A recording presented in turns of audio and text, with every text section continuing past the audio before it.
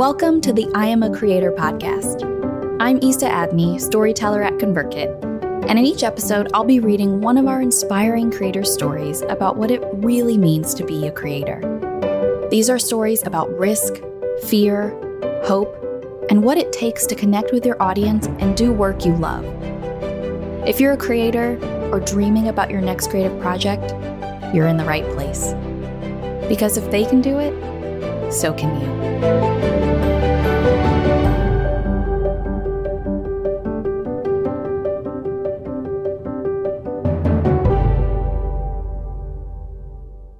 Today's story: how to make music you love and find the right audience.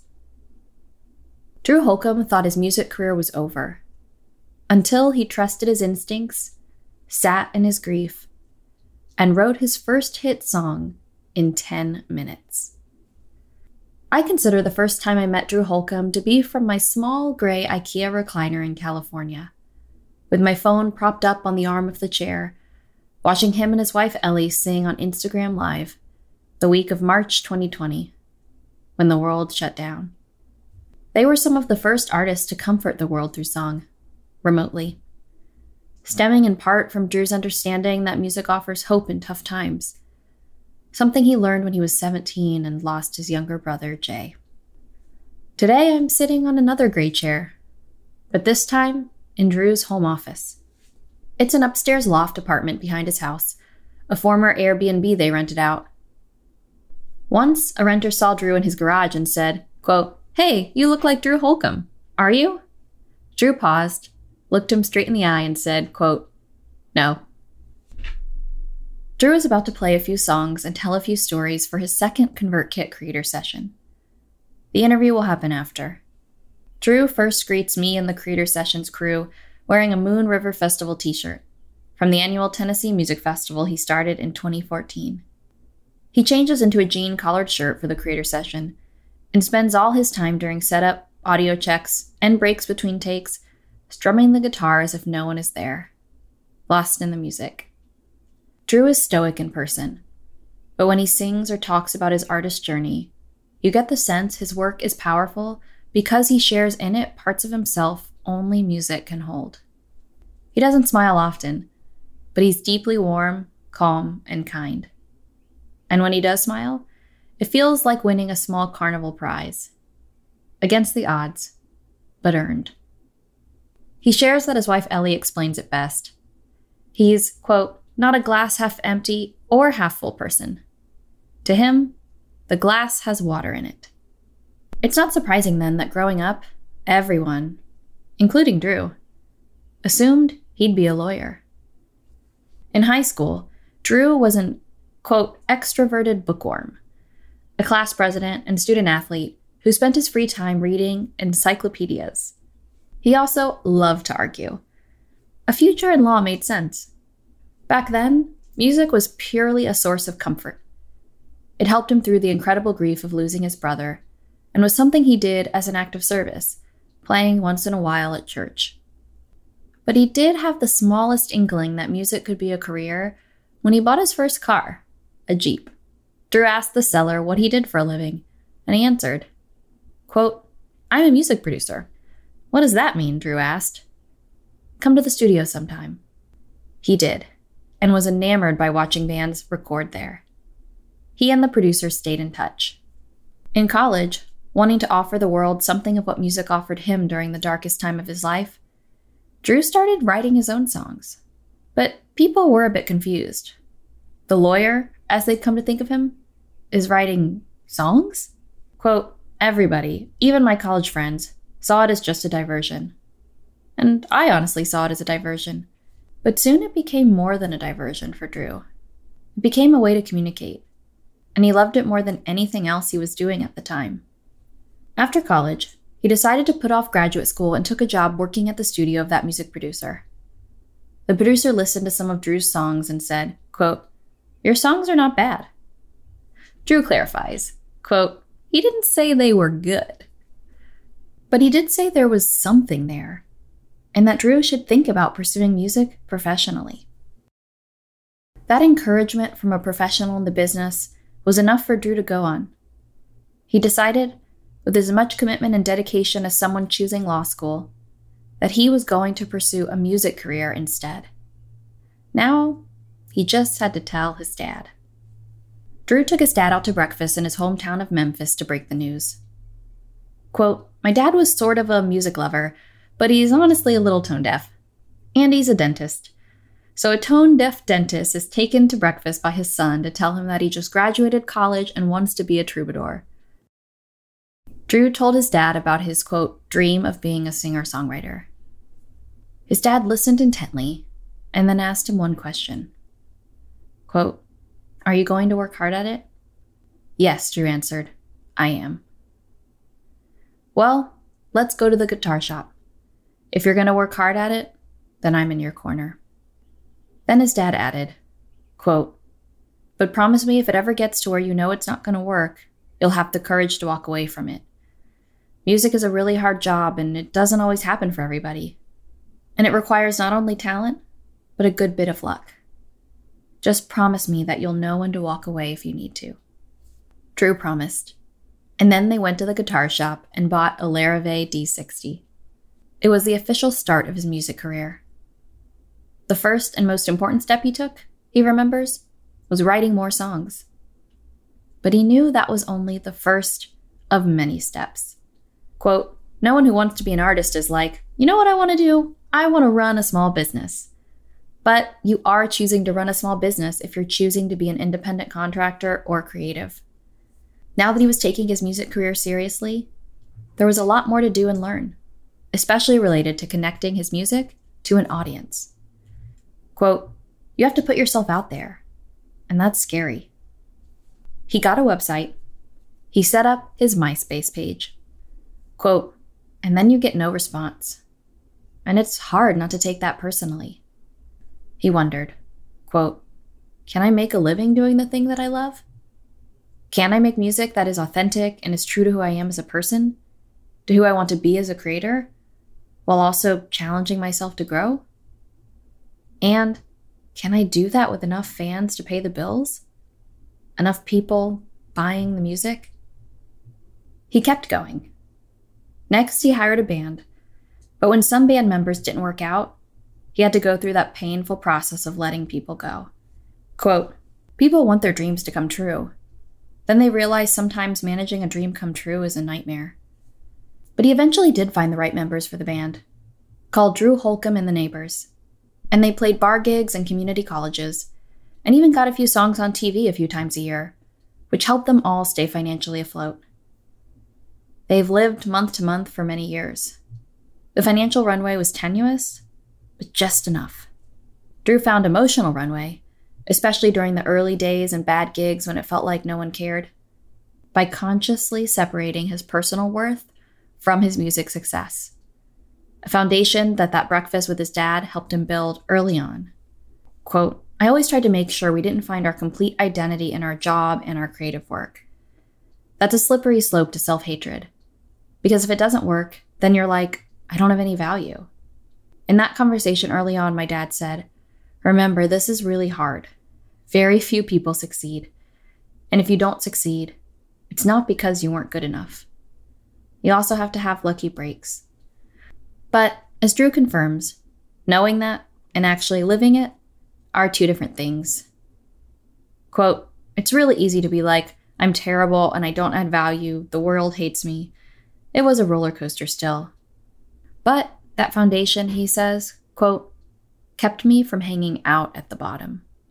He remembers what the bottom felt like when he released the first album they heavily invested in with his band. As an independent artist, Drew invests up front to create his albums. He called this one Passenger Seat and spent a lot of money on its promotion, even hiring a publicist. Quote, "I remember it came out, and a week later it felt like no one cared. They'd already booked a tour.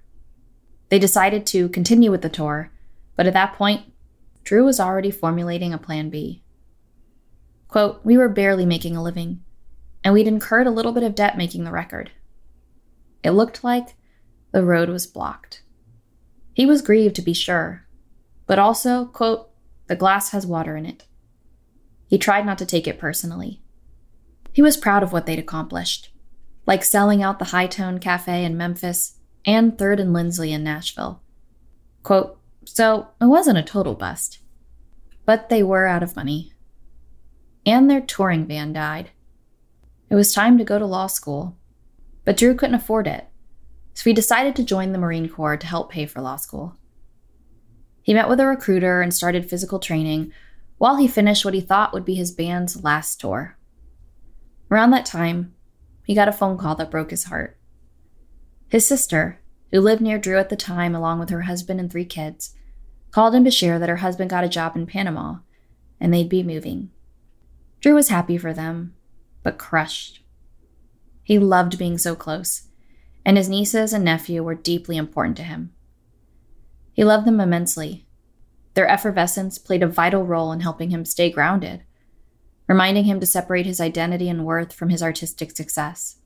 Quote, it was always sweet to go see them and be reminded that we're loved and cared for, even when we're not selling tickets and records. He was heartbroken, and just like when he lost Jay, he turned to music.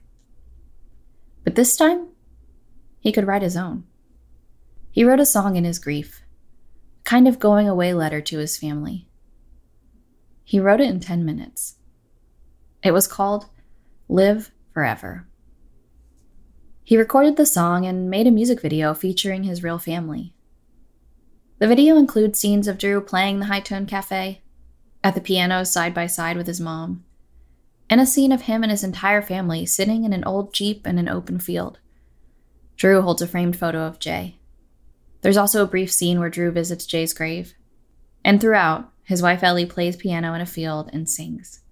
But as the video goes on, the primary footage that weaves through is of his nieces and nephew running through grass, flying on slip-and-slides, and waving sparklers. It was a song he wrote for himself, for his family. But to his surprise, Live Forever got picked up by another family, a TV family.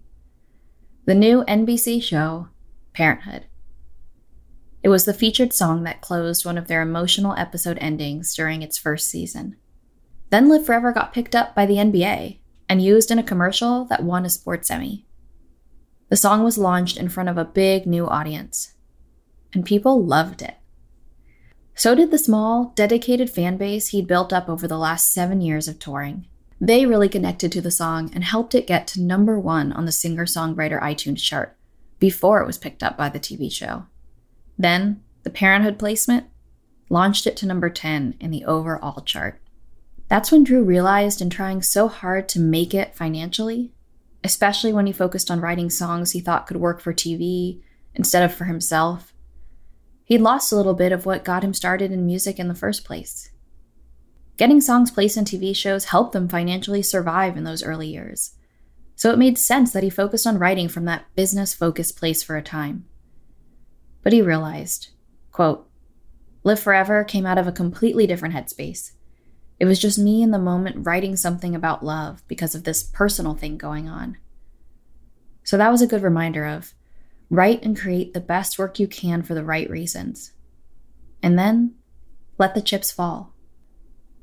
After 7 years of touring to small venues with a broken down van, the chips fell in a way that allowed Drew to set aside his plan B. Instead of going into the military or applying for law school, Drew used the money from Parenthood to buy a new touring van and trailer. And instead of showing up to small venues to play for 50 to 60 people, they were now playing for over 200 people. The venues filled to the brim. And everyone there was all in. Something performers can feel from the stage. Drew was used to playing shows where people were mostly hanging out in the back with some beers, him, quote, singing like you have to prove something. Now, people were crowding the front of the stage, singing along to everything. The audiences came for Live Forever, but when he played his older songs, he noticed they knew the words to those too. Live Forever introduced them to him. But from there, they engaged with the work he'd been creating all along. It was also when he finally realized that a creative career was about, quote, trying to find your audience, not trying to find any audience. You don't have to find every music fan in the world. You just need to find enough of them to keep it going. Trusting his instincts and writing the music he really wanted to make was how he wanted to go forward. Quote, "I'd rather have 1 million Spotify listeners and make the music that I want to make versus having 30 million Spotify listeners and make music that I'm not proud of." He didn't always feel that way, especially in the early days. He remembers that deep sense of chasing something, the constant beat of, quote, "I want more people to like me. I want to sell more records." But ironically, he sold more records and more people liked him when he created from a place of quiet, where the only voice he could hear was his own. So much so that sometimes before he plays a song, after telling its origin story, he'll say, quote, "I hope you like it, but if you don't like it, I don't care." It's said matter-of-factly and not rudely. It's hard to detect ego there, too. Instead, it's said with a kind of calm assurance you can't help but aspire to. The tone of someone who values their own opinion on their art as much, if not more, than they value the opinions of others. But how does he create without worrying about what other people think when what other people think of his art is essentially what pays his bills? Quote, "I had to learn the hard way like everybody does. It's impossible for your work in any field to appeal to everybody. There are billions of ears in the world. They're not all going to like what I do, and that's okay." He remembers opening for other bands where one person would be so into his set, and the person next to them looked like they couldn't wait for it to be over. And then there's social media, where one comment might say how a song changed their life, next to another that says that same song is terrible. Drew learned to let go of what everyone thought, and instead cared more about what he thought, hoping the right people would care too. Drew got a letter once from a woman who shared the story of the night she decided to kill herself. She got everything ready and had a random playlist playing on her phone. Many of the songs, she told Drew, were taking her to a darker and darker place. But then, Live Forever came on. And, as she wrote it to Drew, quote, "Your song popped up, and it made me change my mind." Drew never dreamed of getting a letter like that. And while he doesn't take credit for saving her life, he was blown away by her courage and thankful for the reminder of what music can do, the same thing it did for him all those years ago when he lost Jay. However, making art purely from the heart and letting the chips fall goes both ways. Sometimes, the chips don't fall where you want. In 2017, Drew released an album called Souvenir, which he describes as, quote, "a real artist record. We wrote the songs that we wanted to write, took a lot of chances on the writing and production side. But, quote, for whatever reason, the record just didn't really connect. All of a sudden, the steady growth that had been happening since Live Forever took a hard dip. Touring numbers were down. They played to rooms at 60% capacity, some 30%. Quote, and every time we'd play songs from the new record, people were kind of just like, yeah, cool, play the old stuff. They were also running out of money again, since this record wasn't bringing in what they needed to pay off the investment. Still an independent artist, Drew works with distributors and invests in all his records himself. Quote, I guess this is it, he thought once again. I gave it a good 15-year run, and this is how it ends. He remembers sharing this with his friend, 22-time Grammy Award winner Vince Gill, a friendship that developed over a mutual love of music and golf. Drew poured his heart out about his demise to Vince. Vince listened and then replied, very matter-of-factly, oh yeah, some of my favorite records nobody cared about. You just gotta make another one. Quote, it was a great reminder. So that's what I did. I doubled down on the work. There's only certain things you can control. And one of those is your work. So I would usually write 30 or 40 songs in a 6-month period of time, record them, put out a record, tour it, and then wait until that season was over to start writing again. So instead, I just started writing 2 or 3 days a week for 2 years straight. That became his next album, Dragons, which has been their most successful record to date. In 2019, Rolling Stone called Drew, quote, fiercely independent, and said that he, quote, has quietly become one of Americana music's most reliable artists. By the time that feature was released, Drew had been writing and releasing songs for 16 years. As Drew shares in his creator session, quote, "It's going to take longer than you think. So be patient. Everything I thought I wanted early in my career that I wasn't getting came at the right time later. And had it come earlier, I wouldn't have appreciated it, or it wouldn't have had the impact on me and my career that it did." For Drew, the biggest dream come true moment was playing to a sold-out crowd at the historic Ryman Theater in Nashville. He'd seen over 40 shows at that venue, but never dreamed he'd play it. To date, they've sold it out 5 times.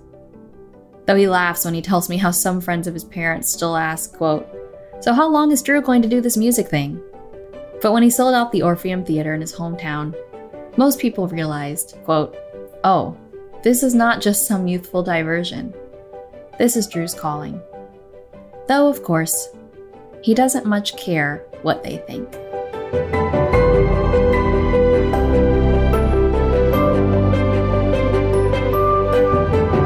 Find more creator stories at convertkit.com/stories. If you liked this story, be sure to subscribe to receive a notification every time we release a new episode. And if you have 60 seconds, leave a review on iTunes or wherever you listen to podcasts. I love hearing from you. If you found value or inspiration from this episode, it would mean the world to me if you could screenshot your podcast player right now, jump over to Instagram or Twitter, and tag ConvertKit. Because if you listen this far, you're a creator. Keep going, keep creating. Your story could be next.